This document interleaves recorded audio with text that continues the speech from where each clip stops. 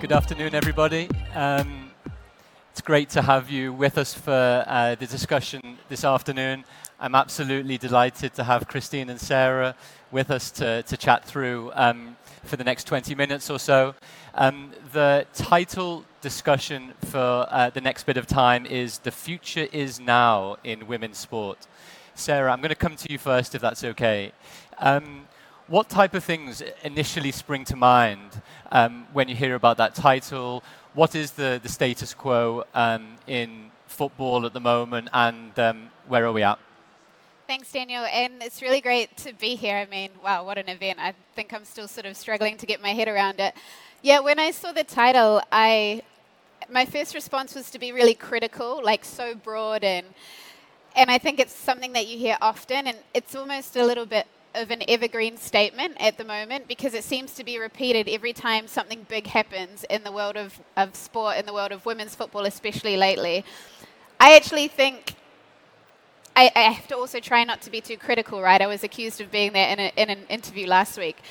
I think we are in quite a different moment right now, particularly in football, which is the sport that I'm most comfortable with, where it does feel a little bit different. But what I will say is, in terms of the product of women in sport, of women playing sport, that's been around for a really long time. But I think now we're having more and more conversations that reach more and more people around professionalization, around discussions on the way that the game should be run. Should it be run similar to the way that it's done on the men's side? So those conversations are new, which feels like it maybe is entering a bit of a different space. But my frustration is like, well, the athletes themselves have been doing the business for a long, long time. So that part is not new, but yeah, maybe it's time for a different type of conversation and hopefully a more sustainable conversation in the long run. Gigi? Oh, thank you. No, I mean, I completely agree, actually. And, you know, when you said it, the first thing I thought was when I started racing, I remember getting to the racetrack and, you know, arriving with my little Corolla and people looking at me like, so, where's the driver? And I'm like, I'm the driver. They're like, no, like the actual driver. So I think that, yeah, I completely feel that now things have changed completely. And, you know, now going to the racetrack and just, you know, being 50% women and 50% male, it's normal. It's not weird anymore. And even the championship that we are racing is 50% women. So I think that is pretty amazing, you know. And also, I mean, I don't know, football, of course, is a little bit different from motorsport, but for us, you put your helmet on and, you know, you have no difference. It's the clock. So it's not anymore a women or male fact. But for sure, I agree that now things are changing, and I think it's amazing, and it's beautiful to be part of this change and, you know, show that we can do it too. So I'm just going to go off on a tangent just very slightly in that we were just backstage just before, and you showed me the most amazing, crazy video of your crash that I hadn't seen. I hope it doesn't bring too many bad memories, but also then as a result, everything that went into your rehab and everything that happened as a result. That being a very normal occurrence in sport, that being a very normal occurrence for an elite performer, how does that type of incident impact you and your career and your confidence and your ability to get back on the horse and keep going? You're not driving a horse, I understand. Yeah, I think we actually spoke about this morning, and of course, like a crash of that kind of level affects a lot. And an athlete, you know, we are always 100%, so we always try to keep our head like super focused and try to be in the race all the time. And unfortunately, there are moments of our life where we have crashes or you know, just down moments. So I think that it does affect a lot, but it's really important to kind of remember why you're doing this, remember the passion and when you started, when I started with the little Corolla and, you know, where I am right now. And, you know, it's kind of like the fuel or the electricity nowadays to keep me going. So I feel that, yeah, of course, it's bad, but it's also sometimes this bad situation kind of reminds you, you know, everything you worked for, you know, the 6-8 hours a day of rehab that we were doing. So it kind of brings you back to remembering all this that you've worked for and that, you know, right now you're here. And so it's just like, okay, it's just a little obstacle in the way and you just, you know, go over it or race over it and then it will be fine. It's funny, and I'm not going to turn this into a book club session at all, because there is a book session over there somewhere, but there's a great book called The Obstacle is the Way by Ryan Holiday that I would really recommend, but that'll be for another day. Sarah, if I can turn to you for a second as well, because obviously just as Christine is an elite athlete and will continue to be, you have been as well, and you've been able to transition from one elite career to another elite career at FIFPro. And the thing that I think I'd be interesting to hear more about a little bit is you were in London for a while during the Euros that England won. Football generally is going on a different trajectory, I would say, as well. I was hearing new voices in the room that I hadn't heard before from me being a traditional football fan, looking more at men's than across the wider spectrum. Obviously, the easy question is there's loads of opportunities, loads of potential pitfalls for where football is going now, but with the World Cup next year in New Zealand and in Australia as well, where do you think things are from a performance and a commercial perspective? And take your pick on either side. Well, I'll maybe start with the performance point of view, because like you said, I played at the previous 3 editions of the Women's World Cup from 2011 to 2019. And in terms of what I see on the pitch, and this was really evident in July watching the tournament in England, the Women's Euros, but also I did some travel to some other confederations as well.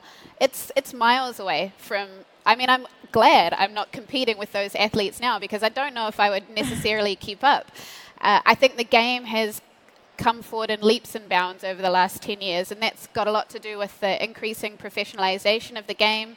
I think more professional opportunities are reaching more players, and the quality of those opportunities is going up. You can see, particularly here in Europe, the club game has just gone from strength to strength. So from a performance point of view, I think what we're going to see next year at the Women's World Cup is going to be phenomenal. It's going to be incredible. There will be obviously some gaps in terms of the way different countries perform, because it is going to 32 teams. But I think in terms of the football, I think it's going to be really, really special. From a commercial point of view, I think what's really interesting is, might have been last week or the week before, but Gianni Infantino, so the president of FIFA, was, I suppose, complaining about the lack of, or the low bids that have come in for the broadcasters for the Women's World Cup next year. And from his perspective, the commercial or potential commercial property revenue wasn't matching, the quality of the tournament and the quality of the product. So I think, to me, that also shows that there's still a little bit of a gap between performance and commercialization. Like I said in my first answer, that the game as a product has been incredible for a long time, but it's gone to new heights, I think. But we're still waiting for really the dollars to sort of roll in and follow. Again, what I've noticed in my, this next elite career, or whatever you want to call my job, is that that's still really slow. There isn't a lot of I suppose, proactive investment that takes place, and the ones that do it are rewarded hugely. I think the DAZN deal for the UEFA Women's Champions League is a great example. So I think we're still sort of waiting for the commercial dollars to sort of roll in, and roll in sustainably and over a long period of time, rather than just coming in fits and bursts. But again, I think the Women's World Cup will tell us something different again next year, and we will see another boom for the industry. But I think, to me, there is still a little bit of fragmentation around the commercialization of the game. Christine, I'm going to come back to you if that's okay for a particular question I had. So we talked in preparation about, obviously, in the men's and women's game in football, men aren't competing directly with women and vice versa. That's always been the possibility in motorsport. We've seen lots of recent examples of the W Series, for example, of F1 potential feeder series as well. We see in Extreme E the 50-50 split in terms of equality, in terms of drivers as well. It would be great just to hear some of your experiences around growing up in the industry, actually building cars and finding finance in a way. So whichever bit of the pie you want to take, just grab it and tell us all about it. Yeah, I mean, like you said, of course, right now things are changing, so that's amazing. And the fact that there is a championship right now that it's based on equality, and you're obligated to have a male and a female in each team, I think it's amazing. And it explains and it just shows how we are like able to do it, because the main problem was the time. Like, okay, so why are the girls not on time? But now I feel, that we're racing against Carlos Sainz, Sebastian Loeb, Hamilton has a team, so the best drivers in the world, and, the times are there. So I think that this explains and shows how things right now are different and how it's normalized.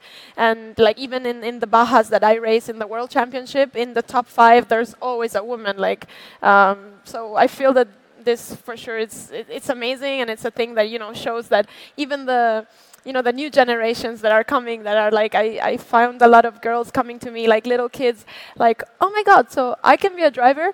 I'm like, yeah, of course, come, I'll show you how to do it. So I feel that if they can see that there's a role model that you can do it, you can become a race car driver.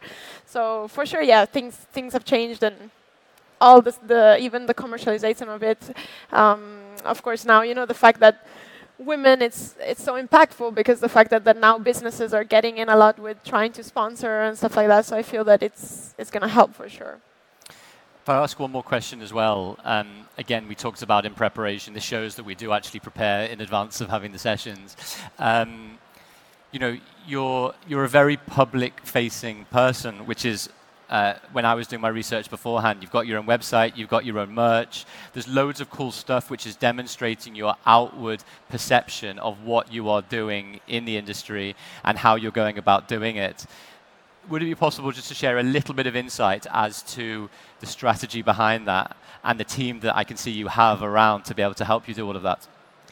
Yeah, I mean, what I've seen during the years is that, of course, the support of like people that that really love you and understand what you do, because it's a complicated sport, as in you're a lot of time out of home. You're not. I mean, obviously, this is the life of an athlete. I feel now everyone has the same situation. Like, obviously, when all your friends are going out partying or dinner, and you're training, then it's a different life. But I feel that in motorsports is even like a step more, because you're traveling so much and you're in a completely different world. Like the fact, like you were saying, when I started racing, I really wanted to become a race car driver, but at that time there was no step to do. It's not like, oh, I go to the pitch with my racket and I start, So it was like, okay, so how do I do this? And everyone was saying like, okay, but you're a girl and you're not rich, so you're never gonna do it. And I was like, there has to be a way. So it's like double, because you always have to find the way out. And like you said, in that case, I thought, okay, so if I become a mechanic and I fix my own car, then I can go race it, So it was a little bit kind of what happened, no? And with everything else also, like the fact of studying engineering, I feel like as a driver, this is going to help me become a better driver. So, yeah. Very nice. We are almost out of time already, unfortunately. We've got a lot of screens telling us we've only got a couple of minutes left. So I'm just going to ask Sarah just one last question, if that's okay, which is,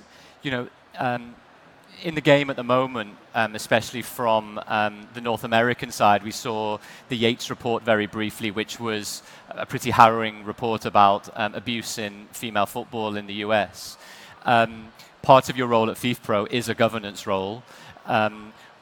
You get asked quite a lot of the time, I guess, around how can things improve and get better generally. What does that report almost show?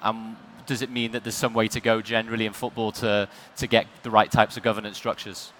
Yeah, I think what the report showed really, really clearly, which was an investigation into the league, which was one of the best leagues in the world, shows that they're a little bit like your question on commercialization and professionalization. I think that the governance structures don't match where the professional women's industry is at, and that's a huge problem. And you see that right the way through the report. Like, part of the issue around some of these coaches and people in power is you had a lot of power concentrated on a very few individuals, and those individuals exploited that power and they exploited the players. So I think it's sort of a existential question for the industry right now is, do we have the right governance structures for the professional women's football industries? Because at the moment, we share the governance structure with the men's football industry, which is completely different. You have completely different players, sometimes completely different competitions, and actually sometimes a completely different relationship between fans and the players themselves. So I think like maybe an existential question / existential crisis at the moment for football at the minute is, do we have the right structures in place from a governance point of view to match what the players need and what the industry needs? So might be a good place for the audience to go away and think of a solution to that one. And if you have one, please come and find me later, because I'm keen to know. Well, we're being told on 4 different screens that time is up. Yeah, so if we didn't get the message, we definitely now have. But Christine and Sarah, it's been such a pleasure to have you chat to me and the crowd and us. So hopefully we can do it again sometime. And if you can give it up for the 2 speakers, that would be great. Thank you very much. Thanks for listening. You can follow me on Twitter, TikTok and Instagram at Football Law, read my blogs and listen to my previous podcasts via my website, danielg.com/blogs. Please do subscribe to the Done Deal Football Podcast, like, share and tag me. If you like the content, if not my voice, you'll probably also like my book Done Deal, an insider's guide to football contracts, multi-million-pound transfers and Premier League big business. A bit of a mouthful. It's available to buy in hard copy, digitally and via Audible. All links are in the podcast show notes. Lastly, the podcast is powered by 13, which is a fashion brand I've started. All proceeds go towards cancer charity research, and particularly the stellar work done by John Krell, who has helped my mum through some difficult times over the last few years.